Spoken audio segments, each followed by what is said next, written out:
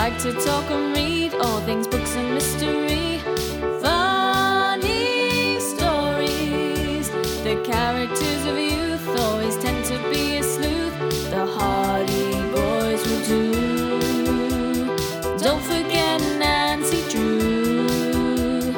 It's a clue. Hello, sleuths. I'm Kelly. And I'm Karen. Welcome to It's a Clue, a faux crime comedy podcast for unbelievably successful stamp collectors. True. A strange twist. You didn't see it coming. Nope. Kelly, today we are discussing Nancy Drew and the clue in the old stagecoach, and I would like to talk to you about the thought I want to ponder. Okay, hit me. If you went to a summer camp for grown-ups, I know. What would you want it to be like? / what activities would you want them to have? Just tell me your vision. I fantasize about this a lot. Same. I'm like so glad this was your ponder thought because I think about this all the time. I do too. What do I want it to? I mean, I want a uniform, first of all. I did not see that coming. Yeah, I want it because I'm going to justify my answer. I want to not have to think about fashion for like the full camp experience because I find that very stressful. Love that. So I want like a figure flattering, comfortable uniform. Done. Is that why they call them uniforms? Yeah. I just had a showboat moment. What's a showboat Like, moment? oh, when you were like, is that why it's called a showboat? Oh, I did do that. I'm like, is that why it's called a uniform? Because they're all the same. Okay, that makes sense. Yes. Okay, what would I like for there to be? I mean, in my wildest dreams, my summer camp experience for adults is going to be majority comprised of like I'm gonna say like soft water sports. So like I don't know how to explain that. Like low impact water sports. Like I want to be in a canoe or like somebody else rows. A kayak? Would you do a kayak? No. Okay. No. I want to be in a boat. A passenger. And, correct. And then like mostly like fireside activities. So Love ghost it. stories, Yep. s'mores, sing-alongs. Kumbaya. And then I would anticipate that there would be light to heavy flirting with the other adult campers. That would be a requisite. How about you? What would be your summer camp for adults? Describe it, and what is your .com? So many things that you said were not what I expected your answer to be. Really? What did you think my answer would be? Did you think I would say I would never go to a summer camp for adults? No, I didn't think that at all, but like I will say I didn't know what you would say, but I did not expect uniforms, water activities. And I just love the way you talked about light to heavy flirting. I think that is true though. I think that the flirtation of summer camp, like it's a brief moment in time. I think that is critical to any summer camp experience. So good You call. never know each other's last names. Yeah. Unless you fall in love and then you exchange all of it. But like Just like roller derby. just like roller derby. I don't know anybody's name in roller derby. I'm just like, hey, Raptor. Like, oh, do you like actually call each other your derby names? the people who've been doing it for a long time. Yes. I'm like, I actually don't even know what this woman's name is. It's great. That's really like cool was going to be the word that came out, but like admirable is actually the accurate word. Accurate. Anonymizing. It's the opposite of LinkedIn, and I love it about that. I love it for that. Oh, I do love that. I hate LinkedIn so much. It's the worst. Okay. You asked me, I believe, before you derailed. I'm sorry. No, it was my fault. Yeah. What's your ideal summer camp for adults? I'm very curious. I think I tend towards excitement around things that aren't like a big group activity that relies on me being good at it. So like I don't want to be like the volleyball game is today, or like I don't like letting other people down, and I know I will in a sports situation. So I would be same. I would be really excited. I don't know, like lanyard making Macrame. Let's say macrame. Like a macrame Karen, situation. those are both necessary skills in a camp environment. True fact. The lanyard maker is king at camp. Well, I want to do that. I want to. I agree with fireside activity. That's like huge for me. I do enjoy a hike from time to time, I will say. But I want it to be informational. Flat? I want it to be informational in some way. Like I want to be learning something. Like, Ew, why? I don't want to just be like on a forced like 10-mile death march like up a dry hill. I want to be like, Well, those are two totally different things. Like the opposite of uphill death march is not education. It's flat. but I would go uphill on a long hike if I was learning something, you know? I want to like learn to identify a plant Oh. that I could like Okay. use for something How very useful. Barbara Kingsolver of you. Oh, why thank you. I want to You're learn to welcome. like navigate by the stars. I don't know. Ooh. I want all of those like Yeah, that's precisely the point that the Girl Scouts lost me. So I want those like handy Renaissance woman skills that I will absolutely never use, but I can throw out as a party trick and be like, the lichen is on the left side of this tree, so it must be pointing south, you know? Oh, and like which are the poisonous mushrooms to steer clear of, and which you can like steep into a sensible tea or whatever. Yes. I get it. Anyway, We have different dreams. but they can coexist. I think we have But they could absolutely coexist. Now, I don't want to make you too excited, but this does exist. I know it does, but I think we could have a pretty good one. And it could be like Nancy Drew themed. There could be like sleuthing elements involved. Ooh, oh. Is this an offshoot of our complex? Yes. All right. Folks, the reason that I asked this question is that Nancy Drew and co. are at a summer camp for the entirety of this book, and it sounds incredible. And we'll talk more about this later. But It's a good question. tell us your summer camp dreams. Did you ever have like a real summer camp experience? I don't know that I did. Yeah, me neither. I was not a summer camp kid. But now I want to be a summer camp adult.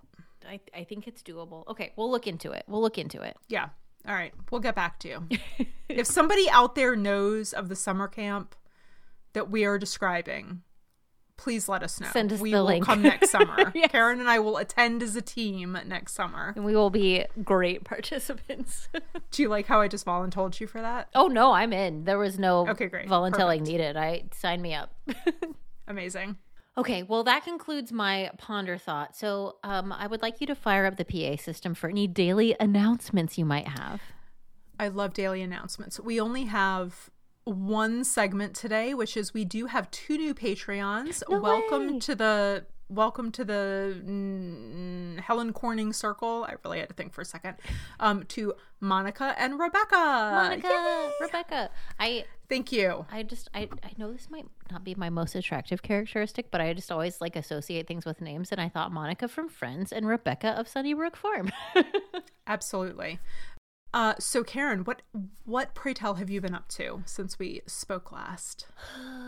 I need a pep talk. Oh, that was a big sigh. What's wrong, baby sis? I just need a pep talk from you and our listeners potentially. I am still roller derbying, and it turns out things have a learning curve, and I'm starting to realize like I'm a bad learner, like especially at this point in my life. I'm like, I just want to Why do you be say that? I just want to be amazing at everything right away, and I get frustrated when I feel like that's the human condition when it comes to learning. It's I so don't think that's hard. just you. But like, you know, when I was little and it's like learn to play the violin, I wasn't like 6 weeks in thinking I'm still bad at this, I have to quit. I was like, okay, this is just what it is. And then, you know, you do it forever.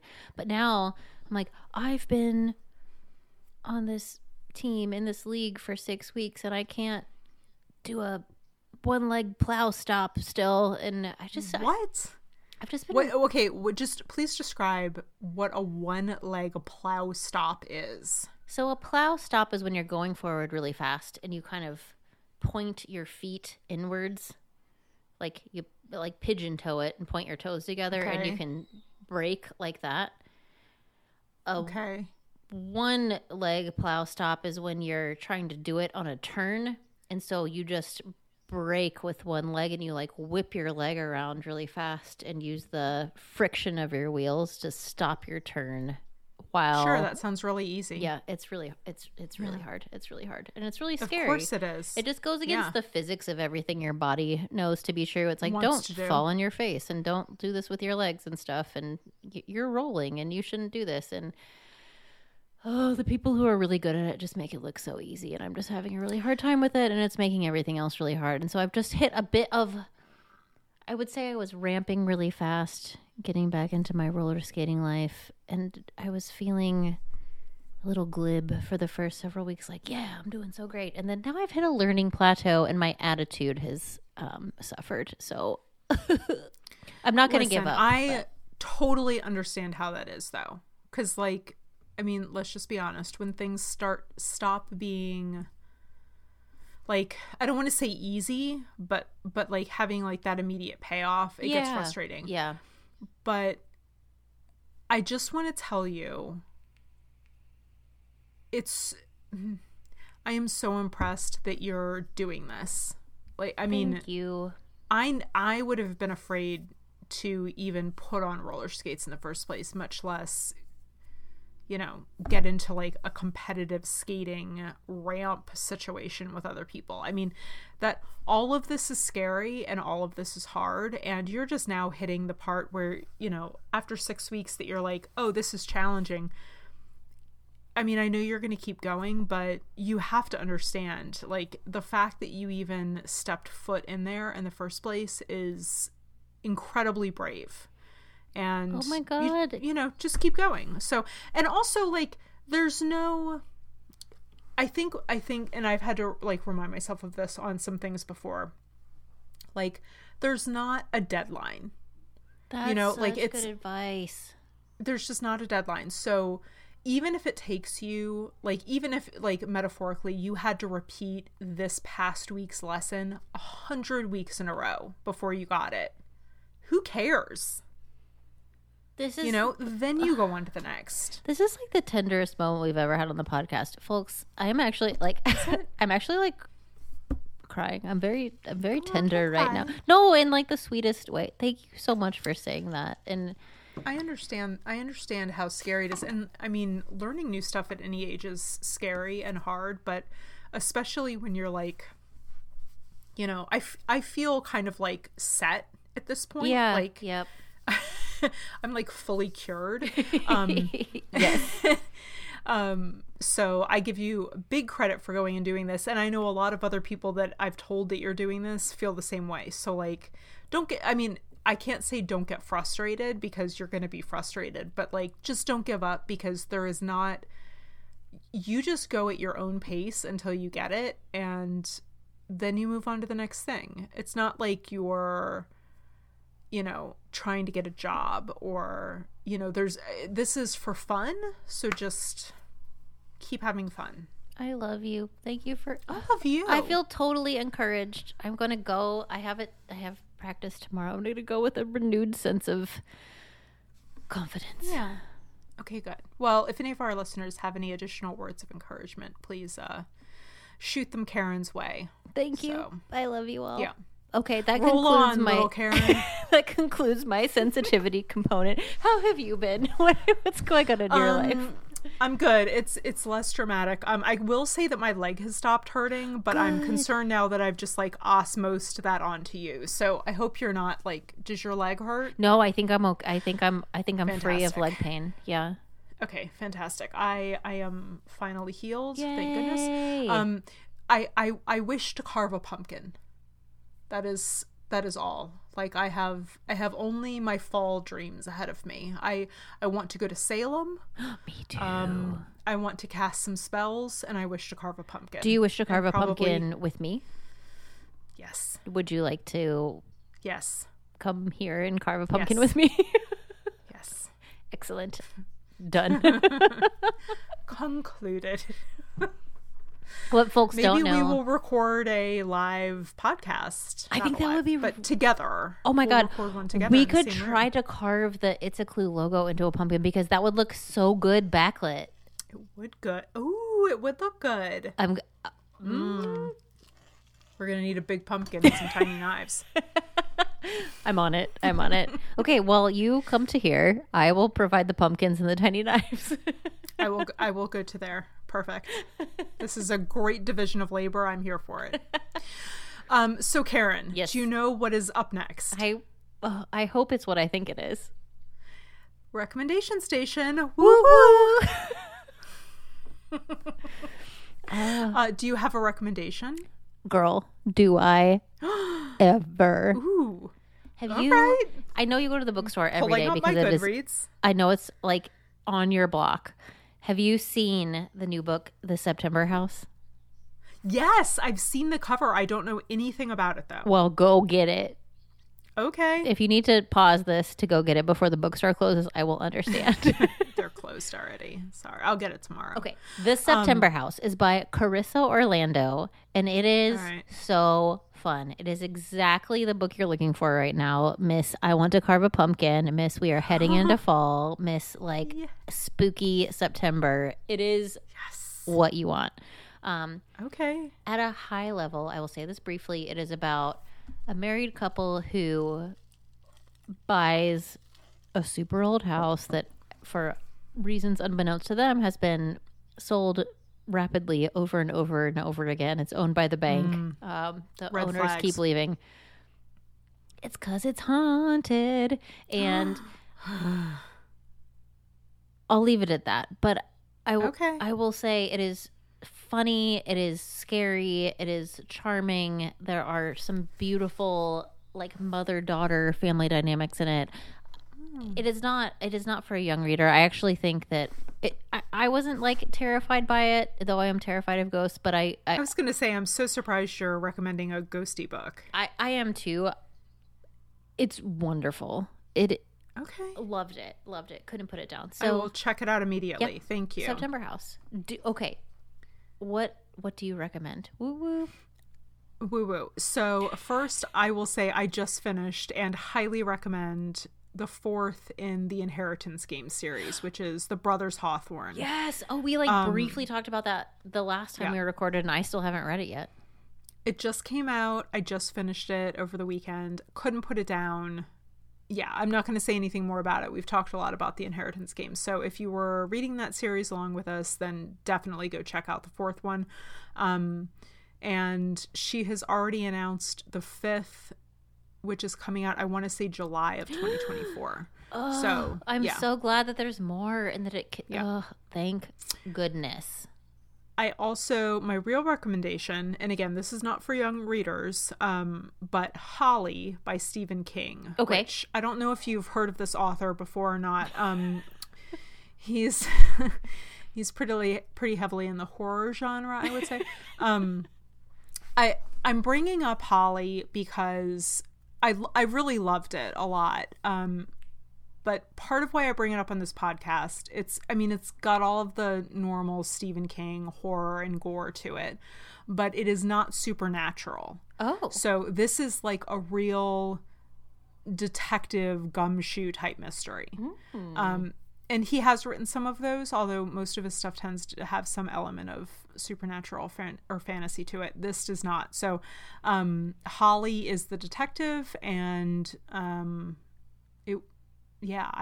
loved it. I couldn't put it down. So I will say, if you are easily grossed out or not into kind of horror elements, then you might want to steer clear of this one. But if you like Stephen King and you like detective books, which obviously you do because you're listening, this is a good one. So Lovely. I saw that like randomly came up in my Instagram feed recently because the actress who plays Holly in one of the Stephen King movies, Outsider. Yes, she is the narrator of the audiobook for Holly, and it was the first time that's she fun. narrated an audiobook, and I'm like, oh, I love that crossover. That's cool. That's crossover. really cool. Yeah. Very nice. Well, Karen, I should we get into a little Nancy Drew here? Let's talk about Nancy Drew. And let me tell you, I would like to introduce this book to you. Please do. So, Kelly, this is book number 37 in the series. How is that possible? We have discussed 37 of these books. It was written in the year 1960. And interestingly enough, it was ghostwritten by Harriet Stratemeyer Adams. And the reason I say interestingly enough is that you texted me while reading this and you said, I think this was not ghostwritten by Harriet. Mm-hmm. And I'm curious why you said that, because it was. It is. I did not look this up, so that's interesting. I am surprised. There was just like, I felt like there was a different like quality about this book. There was more dialogue. The dialogue was much more individualized to the characters. Yep. Like Bess sounded like Bess. George sounded like George. Whereas before it's just kind of been described. Yeah.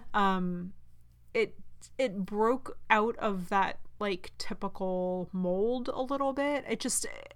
It all felt funnier and lighter, and I don't know. I'm actually really surprised. Did you feel that way at all? I absolutely did, and I hadn't had that thought before you texted it to me, and I was about 50% of the way through, and I'm like, you know what, you're right. Like, it just felt lighthearted. Yeah. It was still like really interesting and intriguing, but it felt lighthearted and three-dimensional in a way that some of the other books didn't. Like, the characters weren't paper dolls, if that makes sense. Correct. Yeah. Yes. Interesting. Well, Harriet's evolving right along with her characters. Who knew? She turned a corner. She took a writing class. MFA. That sounded judgy. I didn't mean it to. Very good writer. So there's not like a ton of information about this book per usual, but I wanted to find a fun fact. Something that happens in this book towards the end is that, like, while we're trying to find the clue and the treasure, spoiler, you're gonna find out in 2 seconds when we do the plot overview, but the treasure is hidden in the cornerstone of a very old building that has, you know, like the date that it was built stamped on it. And I googled that, and apparently this is like a super common thing. Did you know this? No. Like, it's very common for time capsules to be placed in the cornerstone of a building while the building is being erected. And really? I highly recommend Googling this, because there are tons of newspaper articles and stories and YouTube videos about the weird things people have found in those like etched cornerstones when buildings are being demolished. They're like, oh, we're going to tear down this, you know, building that's collapsed from 1820. And when we did, in the cornerstone, there was a time capsule and it had XYZ in it. And like, I am intrigued. There are also like lots of legends about stakeouts. The term demolition thieves came up multiple times in my Google search about people who see these old buildings getting torn down by like cranes, and they think, I bet they're not going to look in that cornerstone, and they find gold coins and things like what Nancy Drew found in the cornerstone and make off with them in the night. My sleuths, cornerstones of old buildings. It is, in fact, what is up. Yeah, that's crazy. Yeah.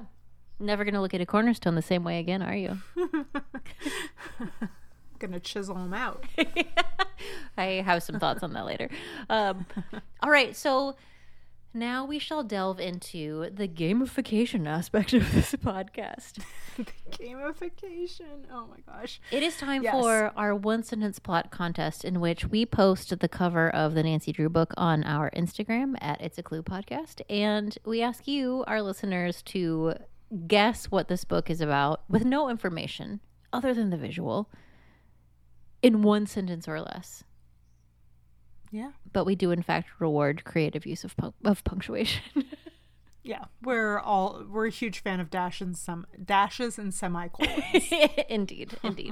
So, my sister, will you please tell us what the contest was this week and who you have selected as the winner. I would love to. So the cover, we see our three gals, Nancy, Bess, George.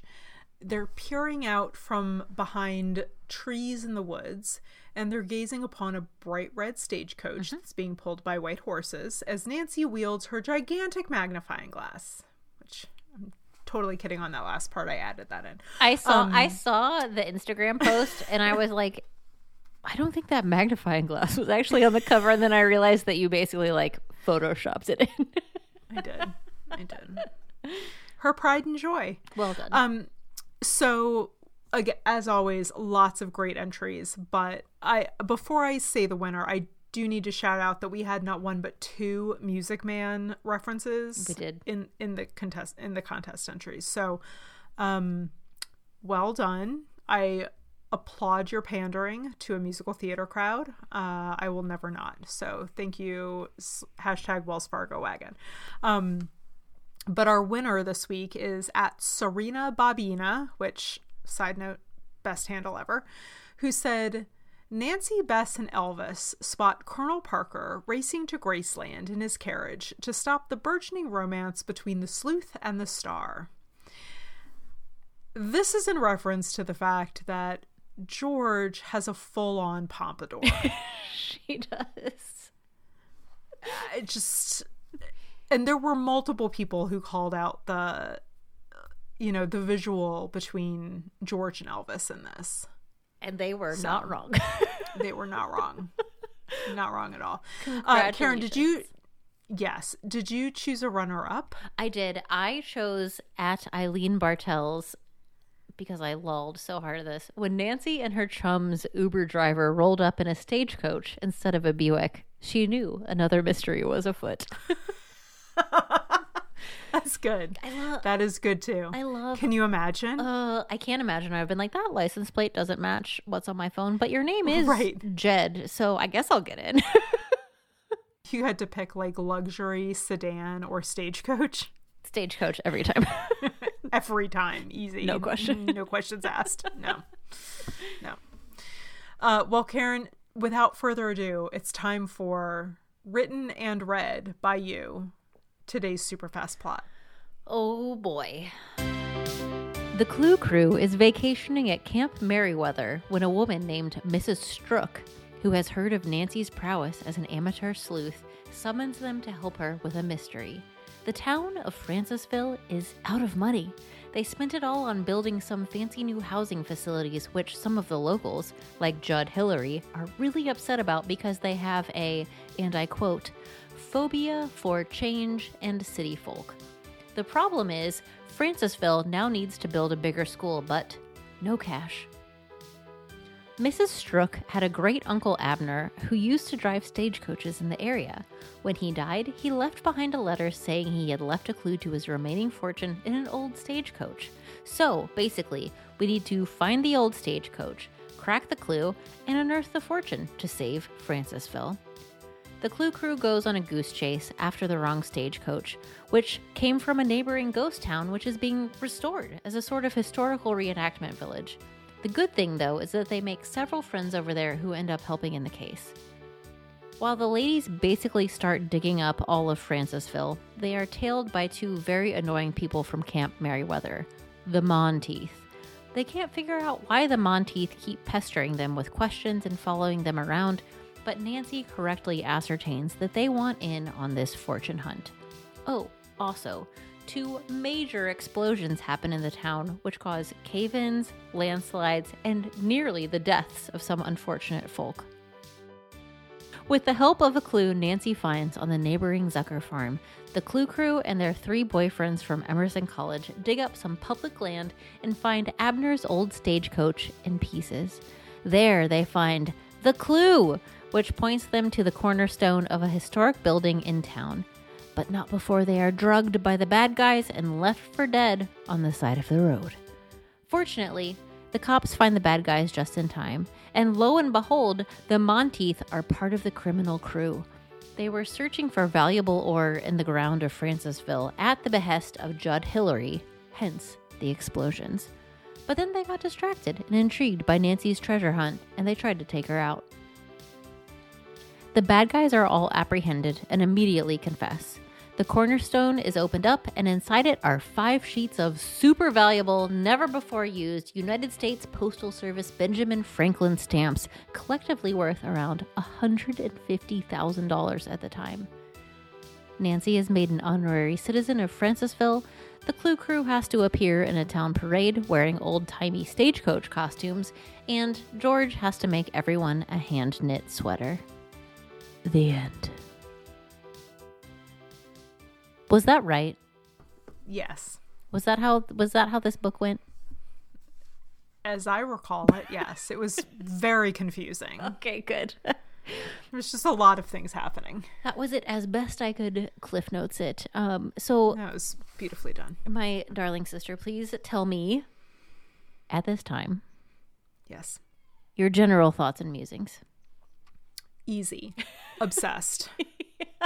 Number 1, it starts with the red herring of all time. Yep. Like, you're looking for a stagecoach.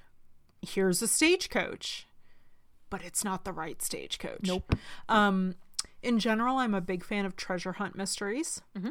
I loved the whole Camp Merriweather setting. Yep. I loved the whole new set of Part-Time Lovers. Yep. It was actually laugh out loud funny in parts, not like in its duration, but there were moments. I got to the end of this and I was like, why did I like this so much? I can't quite put my finger on it, but this felt like madcap capers to me and not drudgery. So all I can do is like chalk that up to the writing. I love that. Yep. Yeah. How about you? Girl, I loved this book also. Like, I loved it. Score. High five. As you would say, and I quote my sister, Kelly, big time yes. What did I write? The whole summer camp thing, as you mentioned, Camp Merriweather, loved it. Mm-hmm. The dating conundrums, I loved it. Yes, top tier. I loved the Monteith characters, which it's funny because I keep wanting to call them the Montooths. But they're, in fact, their last name is Monteith. I also really liked the part of the setting. There was like this restoration of a ghost town nearby. Yeah. That was super interesting. And same thing that you said, we are on the exact identical page. There were some genuinely funny moments. Mm-hmm. And like, we've laughed a lot about Nancy Drew in the past, but I don't know that the author intended us to be laughing about those moments. But there were like genuinely funny moments that were successfully funny. So yeah, I loved it. Okay, good. Me too. Okay, so that's good to know because the next thing we want to talk about is our favorite parts. And I would like to ask you, Kelly, what was your favorite part of this book? Sally the bear. Oh yeah, I didn't cover Sally in my one sentence plot, so my super fast plot. So please say more. So Sally the bear had absolutely no. Oh God, I walked myself into this. No bearing on the actual mystery. She was just a side quest. Okay, so they perfectly described. Yes. The Clue Crew turns down the wrong road looking for the Zucker farm, and it's like very, very bumpy, and a rock punctures their gas tank. So on their way back out, they run out of gas, and when they get out of the car, all of a sudden there's like a gigantic bear, and it's one of the best illustrations I've ever seen in my life. So they all jump back in the car, and Bess has one of her LOL moment quotes, which is something along the lines of like, I hope that mean old bear doesn't try to get in the windows or something. Yeah. And I'm like, you're in a convertible, like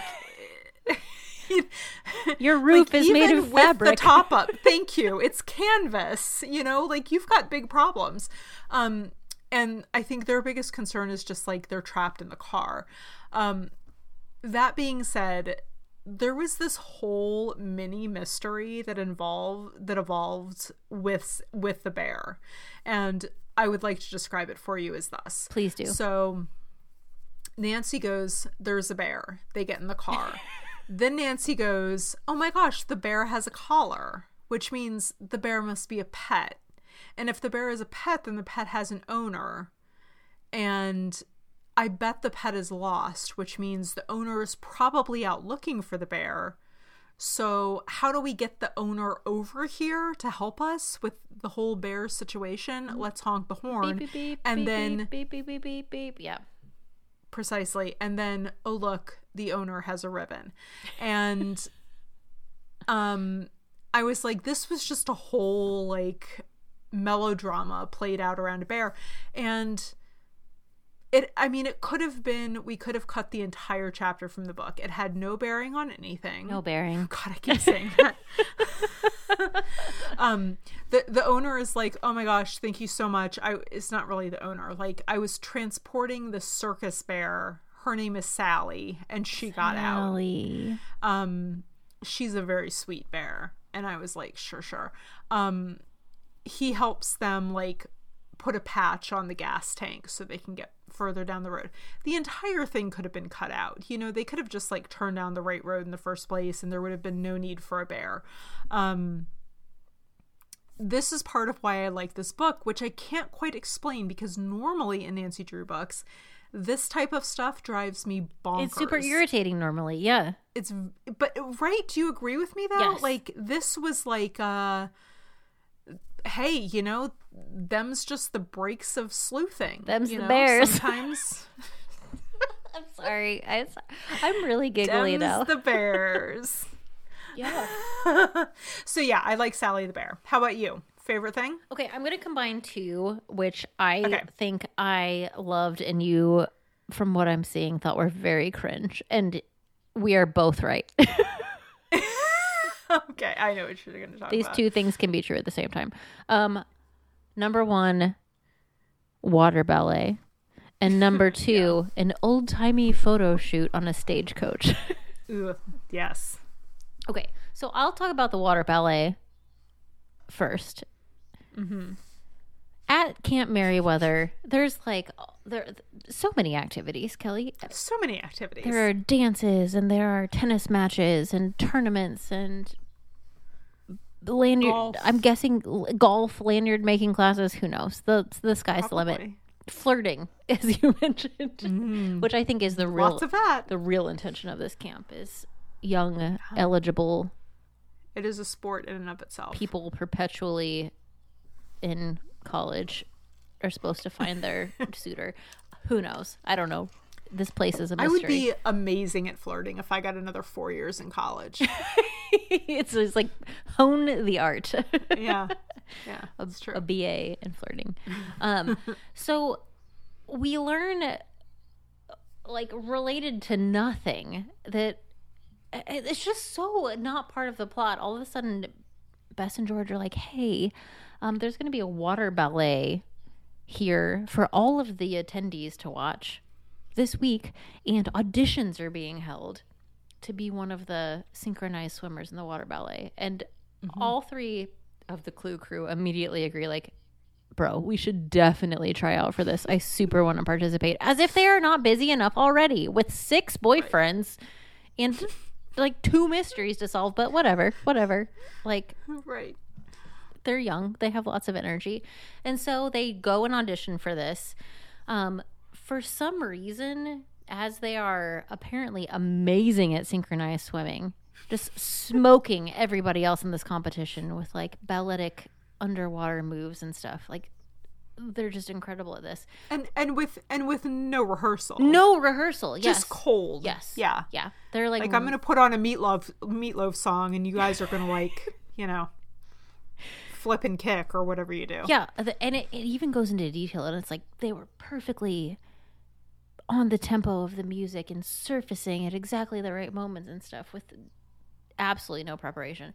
And then George says something weird like, I think it would be really funny if we did like a clowning routine. And then the three of them pretend to crash into each other and then sink at the same time, but they all emerge in this hilarious way. And the crowd erupts in joy. And they are immediately signed to the synchronized swimming equivalent of a record label. They're just like, you're the best synchronized swimmers ever. Like, you are the headliners of the water ballet show. See us after class. Like, we're gonna get you costumes. You're gonna do this. And it's like a clown thing. Yeah. Did I do that justice? It was weird. No, it was very weird. I read it 3 times. It's like, wait, what are you doing? Yeah.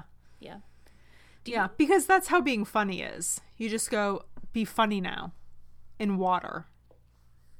Go. And synchronized. Correct. Yeah. I was picturing like a Charlie like Chaplin thing. It's like I don't know. Same. So that happened, and then do you want to talk about the old timey photo shoot on the Stagecoach, which is also amazing but cringe?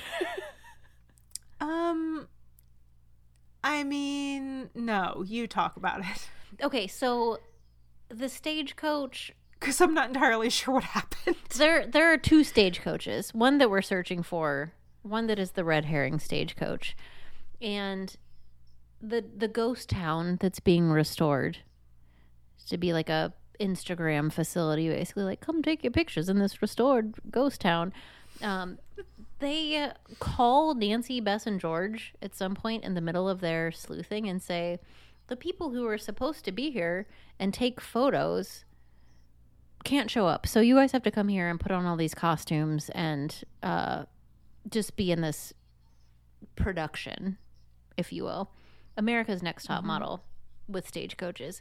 Fully, yes. So the 3 of them with Ned, Bert, and Dave, their Emerson College boyfriends, abandon the whole mystery instantly with no question, drive to this other town and get in costumes, and there's like a lot of hair and makeup. It's very theatrical. There's like apparently videos are being taken, which gave me pause. I was like, oh, we can take like moving pictures at this time. I didn't know. Flash forward. Like, is there some guy named Deke with a camcorder? Apparently, yeah. Yeah. And then like the best part is like George falls out of it at some point because it's just going poorly and they're towing it behind a truck because there aren't real horses. But I don't know. There was just like a lot of like photo op, like cringe sort of we're on display moments.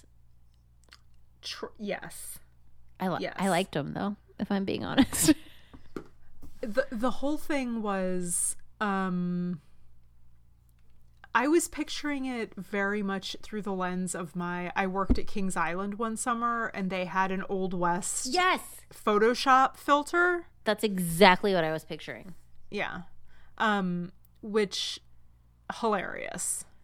Yeah, or like the Renaissance Fair where people come in and they're like, I'm going to slap this outfit on you that's like only the front half of it, and then you can pose. It doesn't need to fit. Yeah, just put your arms through the holes. You can pose for these pictures, and it looks like you're in a...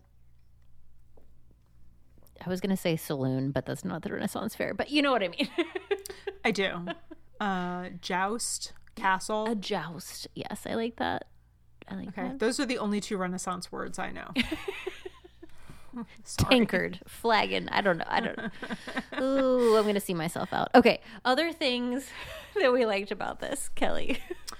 Okay. I am going to steal Real World River Heights. Do it. Okay. One of my favorite things was the fact that we have 3 secret boyfriends when we're on vacation. Yeah, we did. Not only was this hilarious to me, I actually genuinely loved it. So basically, long story short, Nancy, George, and Bess all have camp boyfriends named Rick, Jack, and is it Hobie? I was pronouncing it Hobie in my head. Yeah, Hobie. So they're the, quote, special group whom they dated. I will say, Rick, all green flags. Like, he was a green flag gentleman with the little bit we got to know him. I loved Rick. I was like, Ned, who? Yeah, right. Be gone. So the funniest part though was like at some point she gets, I don't know, a telegram, a letter, an email, whatever happens at that point. She gets this notification that Ned, Dave, and Bert, the normal boyfriends, they're going to come down that weekend to hang out with the girls.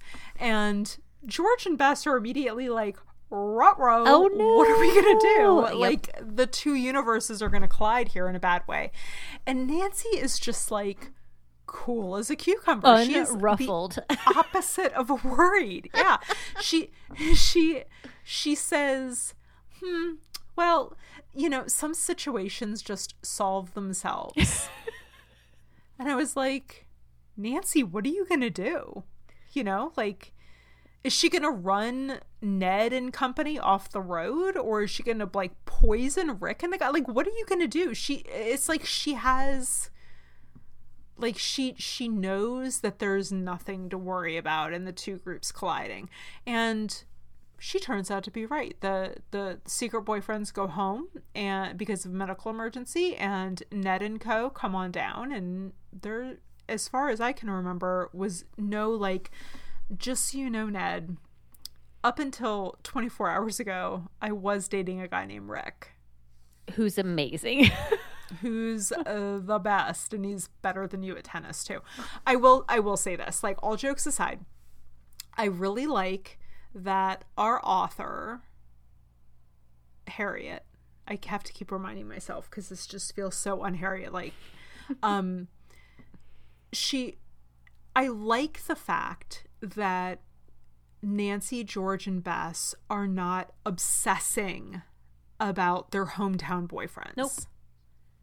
They're like, those are just the guys they date when they're home. These are the guys they date when they're here. It doesn't matter. Like, it's just not that serious. And I feel like most books at this point in time probably would have not been that way. I agree. That's a really good point. This is, I think it is, as you say, very progressive in that way, because none of them are married.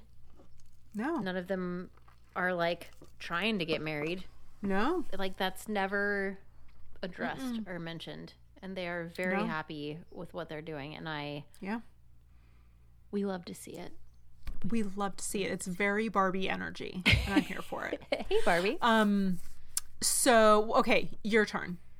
There are a lot of things to love about this book, so Can I say a thing I didn't like? And I don't want to harsh the mellow, but please. this is the first that time. Is allowed. This is the first time I've had an actual beef with the Clue crew.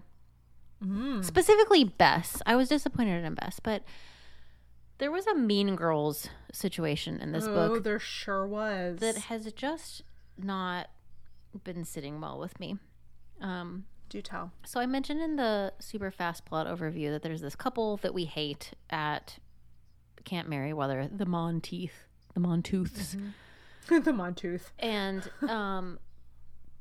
there's just this moment where, before we know that they're bad guys, we're just like, they're annoying, they're clingy, they're always glomming onto things, they're just like irritating people.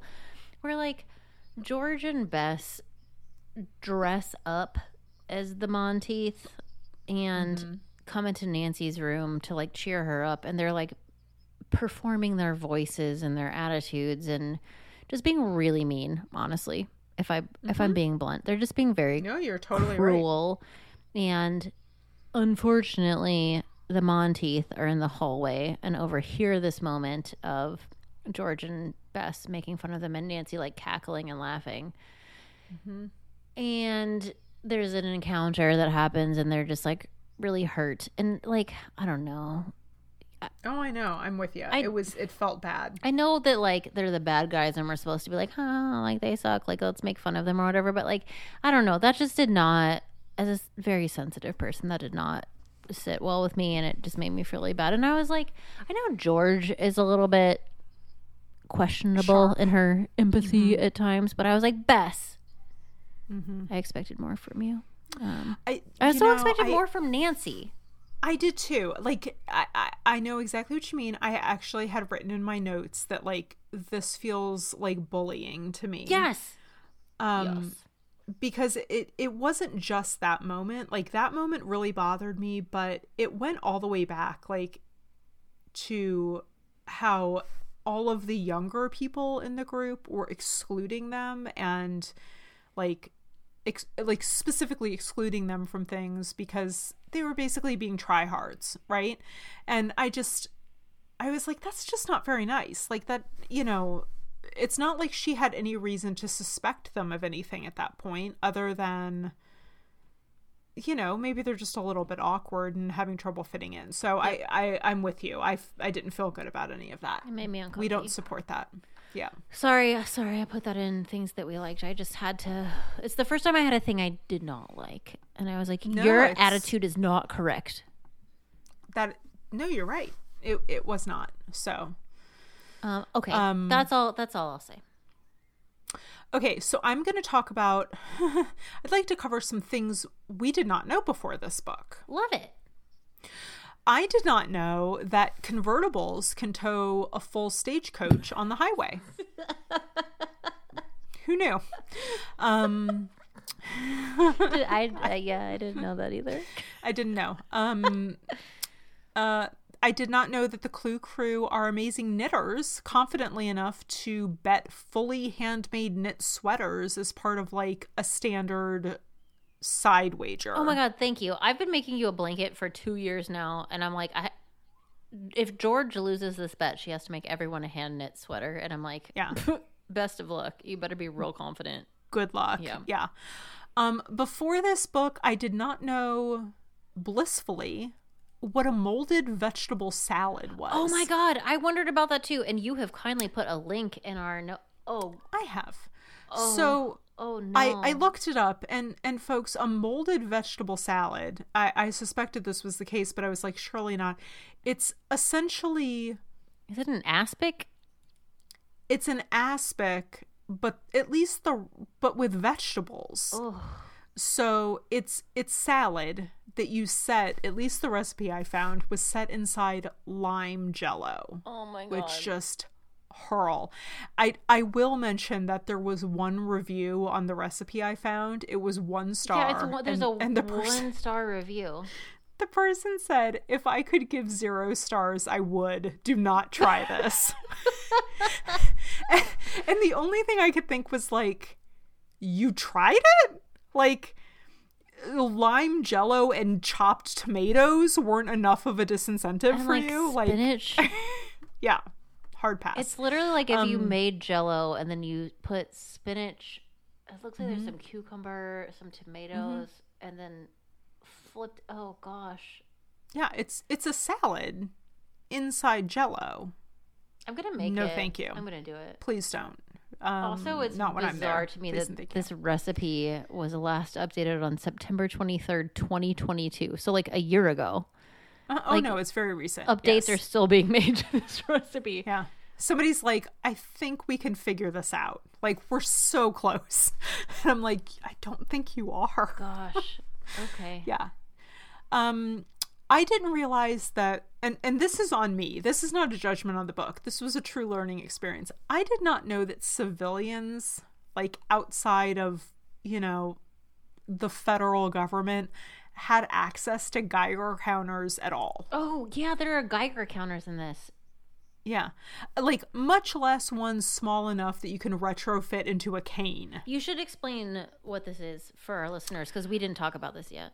So the boy Montooth, he is caught, like, tapping around in the forest during a party. And Rick, Green Flag's Rick, of Rick and Nancy, thinks, he's like, I hear this noise. I feel like he has a Geiger counter on him. And I was like, excuse me? Like, you jump to a Geiger counter? Like, I would have thought piano metronome before I thought Geiger counter, you know? I would have thought, I would thought it was a bomb, honestly, given our past adventures. But yeah. True. So part of the whole plot is that the Monteiths are trying to find like divots of ore in the countryside, I suppose. And so, I mean, I guess they're out there with a uranium Geiger counter trying to find their pockets of money. I didn't know, and so I googled you Geigered Geigel counter. I googled Geigel counter. I Googled Geiger counter and was like, oh, I could get one of these on Amazon. I had no idea. Really? Yeah. Okay, that concludes mine. How about you? Do you have any more? I know you do. Okay, very briefly, I will say I'm bringing back our segment, The Lexicon of Nancy Drew, because some words were used in this book that I very much enjoyed. This is just a funny one that was used. The car is bouncing and jostling over terrain. This is related to Sally the Bear when the gas tank gets punctured. And it says, the girls were getting joggled all around in the car. And I just love that word. I'm getting joggled all around. Like, I know jostled. Okay, fair enough. But joggled? Love it. Have you ever heard of a joggling board? No, what's that? You should just Google it. It's I think I know it from Charleston. A joggling is where I know board. it from. And it's Oh, it came right up. First suggested thing. yeah. What is this? But it replicates probably exactly like that kind of like your suspension is out on your car kind of sensation. Oh, weird. Yeah. Mainly used for decoration or fun seating. They actually started out as an exercise device. Kelly, I had no idea. Okay. The other term I loved was that George, during this like stagecoach costume, America's Next Top Model situation, refers to their costumes as flubby dubby. Yes, that was so good. Which I think I would have used like frou-frou because George doesn't like girly things. Yeah. And so I liked flubby dubby for that. And then we should use flubby dubby. yeah, I love that. And then the last one I wrote down, so at one point they're chasing people around and Bess says, this is like a reverse game of hare and hounds. And yeah, I didn't know that. so my guess was that it was like a way to say hide and seek. Oh, okay. Like the hounds are chasing the hare. But it's kind of not. This game is also, Hare and Hounds is a game. It's also called Paper Chase. And it's a running race game where the player that is the hare leaves a trail of paper that the hounds have to follow. So it is kind of like hide and seek, and there's a group of people chasing the hider or the hare. Yeah, but there's a trail. But they're leaving a actual paper trail. That's and I'm like, is that where the fun. phrase paper trail came from? I think it might be. Maybe. Yeah. Oh, that's kind of fun. Yeah, I didn't. That's a good one. The more you know. Kelly, is there anything that you thought it would have been awesome if it had happened differently in this book? Yes. Okay, so a lighthearted one first. I don't really mean this seriously. But it would have been awesome if Nancy had been responsible somehow for the vacation boyfriends to have to leave early. Mm-hmm. So like I am not suggesting that it would have been awesome if she had arranged to have someone poison Rick's dad or anything. Maybe, but yeah, like it would have been cool if not cool, that's not the right word. Like it would have been fun if we found out that Nancy was like, don't worry about the vacation boyfriends, these things work themselves out. And then she gets on the phone and she's like, you know, like makes a fake call to Rick and it's like, you must come home immediately, your mother's in danger or something. Yeah, I love that. Yeah, because she did seem like extremely confident that she's very confident that never the twain shall meet, aka Rick and Ned. Yeah. I will also say, on that note, it would have been amazing if the vacation boyfriends didn't have to go home. Ned and company had shown up, and all of a sudden we have like dueling boyfriends. I thought about that. That's what I thought was going to happen. And I'm like, yeah, I don't know. I think that there would have just been like an armistice agreement. I think they would have been best friends by the end. I think so too. Like, and then Nancy would have been like, well, great. And then I think it wouldn't have mattered to her. She would have said, cool, they have each other now and I can go back to sleuthing and don't have to deal with any of them anymore. Exactly. Ned and Rick are occupied. I'm going to go follow this clue. Yeah. Okay, so here's my real one. It would have been truly amazing if the bad dudes had set off a third explosion at the Zucker farm. Okay. And no one gets hurt, but in the explosion, they wind up uncovering like a huge pocket of valuable ore on the Zucker land, which like we know in the backstory that the Zuckers have like spent all their money to purchase this farm, and then like the land is worthless. Like they can't grow a crop on it. So they're really struggling. And I just would have loved to have seen something good come to them. Yeah. By way of the bad guys, you know? So, which would have made perfect sense. Like, the Montooth, singular, know that Nancy is out on that farm digging stuff up. So like it would have made perfect sense if they had made that a target of another bomb explosion. Yeah. And in doing so, they had made the Zuckers independently wealthy. That makes so much sense because the Monteith were after Orr. They were never here for this stagecoach clue cornerstone thing. They're like, I want raw materials. Exactly.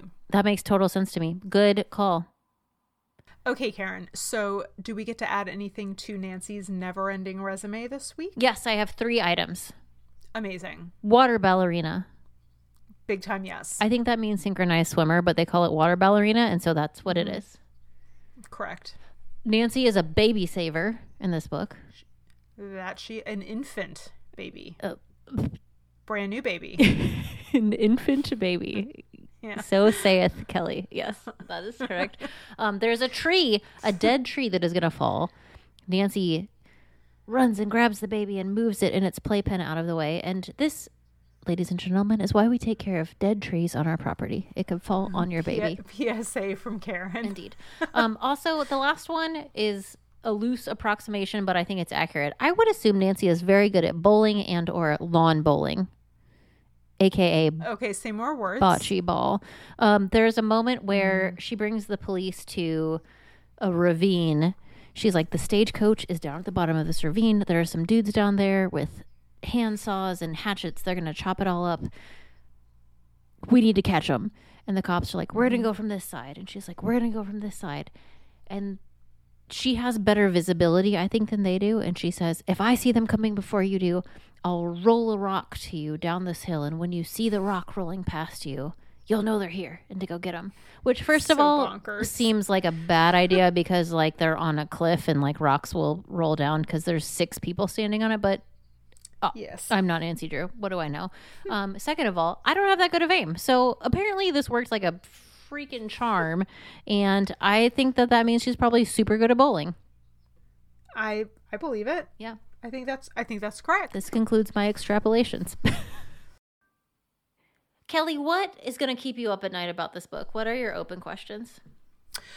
Rapid fire, I have 3. Number 1, is John O'Brien just like the only guy in town with a pickup truck? Yes. My dehumidifier just kicked on. My bad. Nothing I can do about it. I can't hear it. Okay, good talk. I think it's going to be like pleasant background noise. Everyone's going to feel like start getting sleepy and be like, oh, it's so pleasant. What? Number 2, what was the aerosolized knockout drug? Oh, I don't know. So that people know, I briefly mentioned this in the super fast plot, but basically we're like just digging up the final clue. The bad guys appear and everybody just starts passing out. Yeah. Like fainting. And they're passed out until the next day. They wake up on the ground at dawn. Like, what happened? And we don't know. Yeah. Mustard gas? Just in the like open air, maybe. It was just like in the open air. Yeah. You know? They didn't even see another person. No. It felt like a little bit too techy for the times, maybe. But maybe not. Yeah. I don't know. Third question. What was in the decoy envelope that the thieves stole? So there was this whole thing, you know, right before the knockout gas happens. Yep. Nancy finds this envelope and she's like, oh my gosh, this is the clue we've been looking for the whole time. And then knockout gas. And as she's passing out, one of the thieves, a Montooth, steals this envelope from her. And when they wake up like hours later, Nancy goes, I don't think that was the real clue. Let's keep looking. And sure enough, they find the real clue like hidden in some upholstery. My question is like, what was this random empty envelope for? I hope it was like a poem. Oh, It's like, dear diary. an ode to stagecoach. Yeah, I hope it was just like, I've been working on my MFA in poetry, and here's a little I thought you were going to say I've been working on the stagecoach. here's a little ditty for you. Amazing. Okay, what are your open questions? I have two, and I know that I am beating a dead horse. I also, actually, the people who are not Patreons won't know this because I said this too much in the special content. So if you want to hear me talk about this for 1,000 more minutes. You're not selling it. I don't believe how long it took these young folks to dig up 20 to 30 full-on steel boxes with stagecoach parts in them. Like, they started at midnight. They got aerosol knocked out not that long after, but they dug up like 30 steel trunks out of the 30. Yeah. Getting one of those out of the earth, I would be like, woof. I'm going to be talking about this for weeks. I am tired. My back hurts. Yeah. No, it's unrelatable content. They dig up for sure. 30 of them. And prior to this, they had been unsuccessfully digging things out of other locations. And I'm just like, there's no one. No. Yeah. No, I'm with you. Okay, thank Hate you. it. 0 stars. This is also really tactical and irrelevant, but at some point, Mrs. Strook, the old woman who has incited this mystery, gets bound and gagged, as they say, and her house gets ransacked by the bad guys looking for this clue. And Nancy and the cops, and actually I think Bess finds it. They find a leather glove that's left behind. Mm-hmm. And she's like, it's a clue. And the cops are like, great, maybe we can get a fingerprint out of this. Is that true? Like, can you actually get a fingerprint out of the inside of a leather glove? Okay, I looked this up because it also bothered me. Okay, thank you so much, because I was like, cool if true, but... The answer is potentially. Oh! But I don't think with 1950s CSI technology. Okay. So maybe I'm wrong, but like it definitely is possible now. Like if all of the, like if everything is correct, you know. Interesting. Yeah, I was just like, this seems unlikely to me, but we've also. I would say it's like the odds are probably pretty slim. We've also been hey. like nabbing criminals and putting them away in this book for having a matching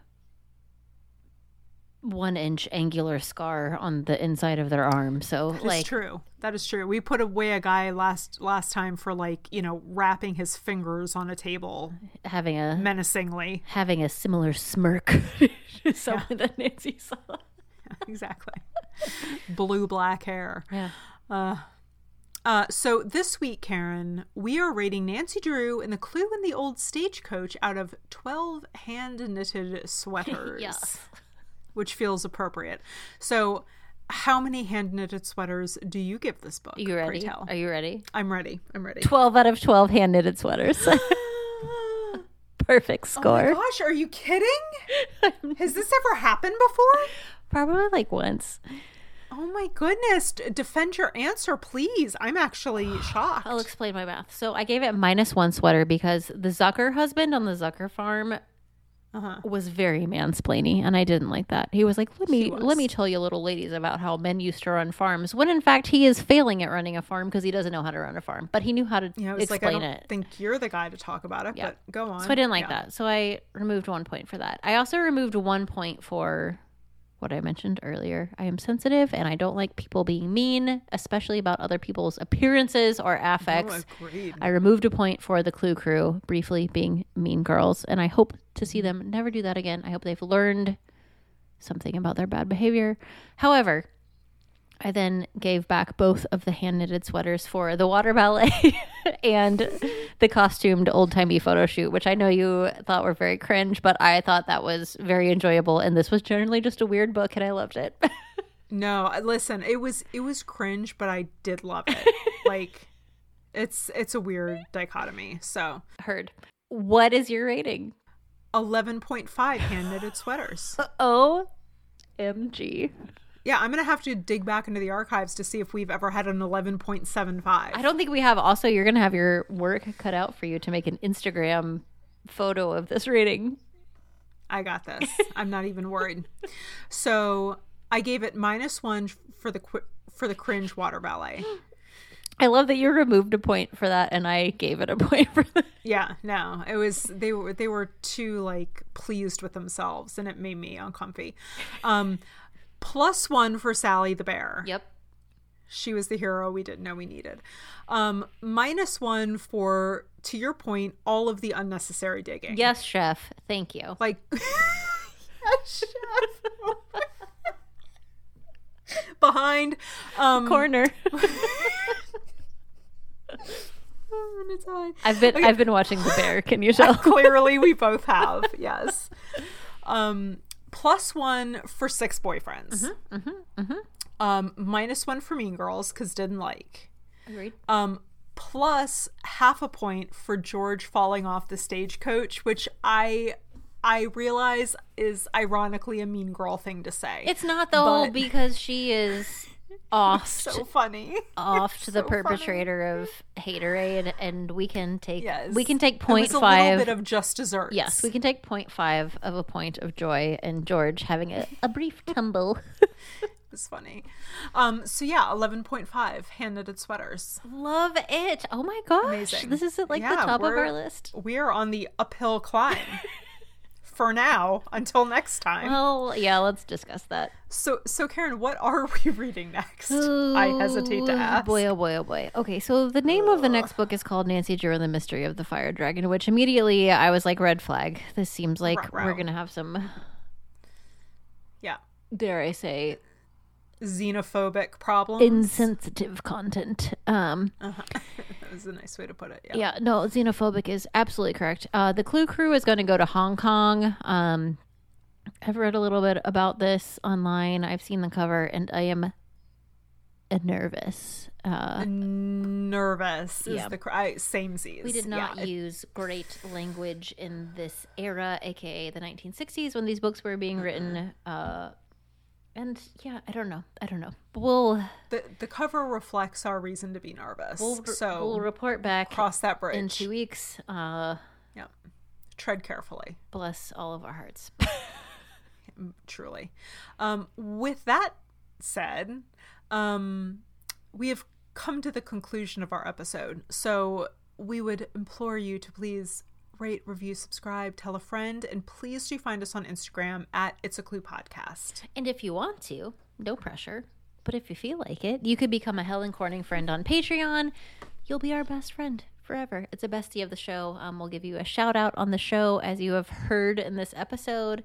And we are now releasing short bonus content for new episodes where we talk about how we would have solved the mystery.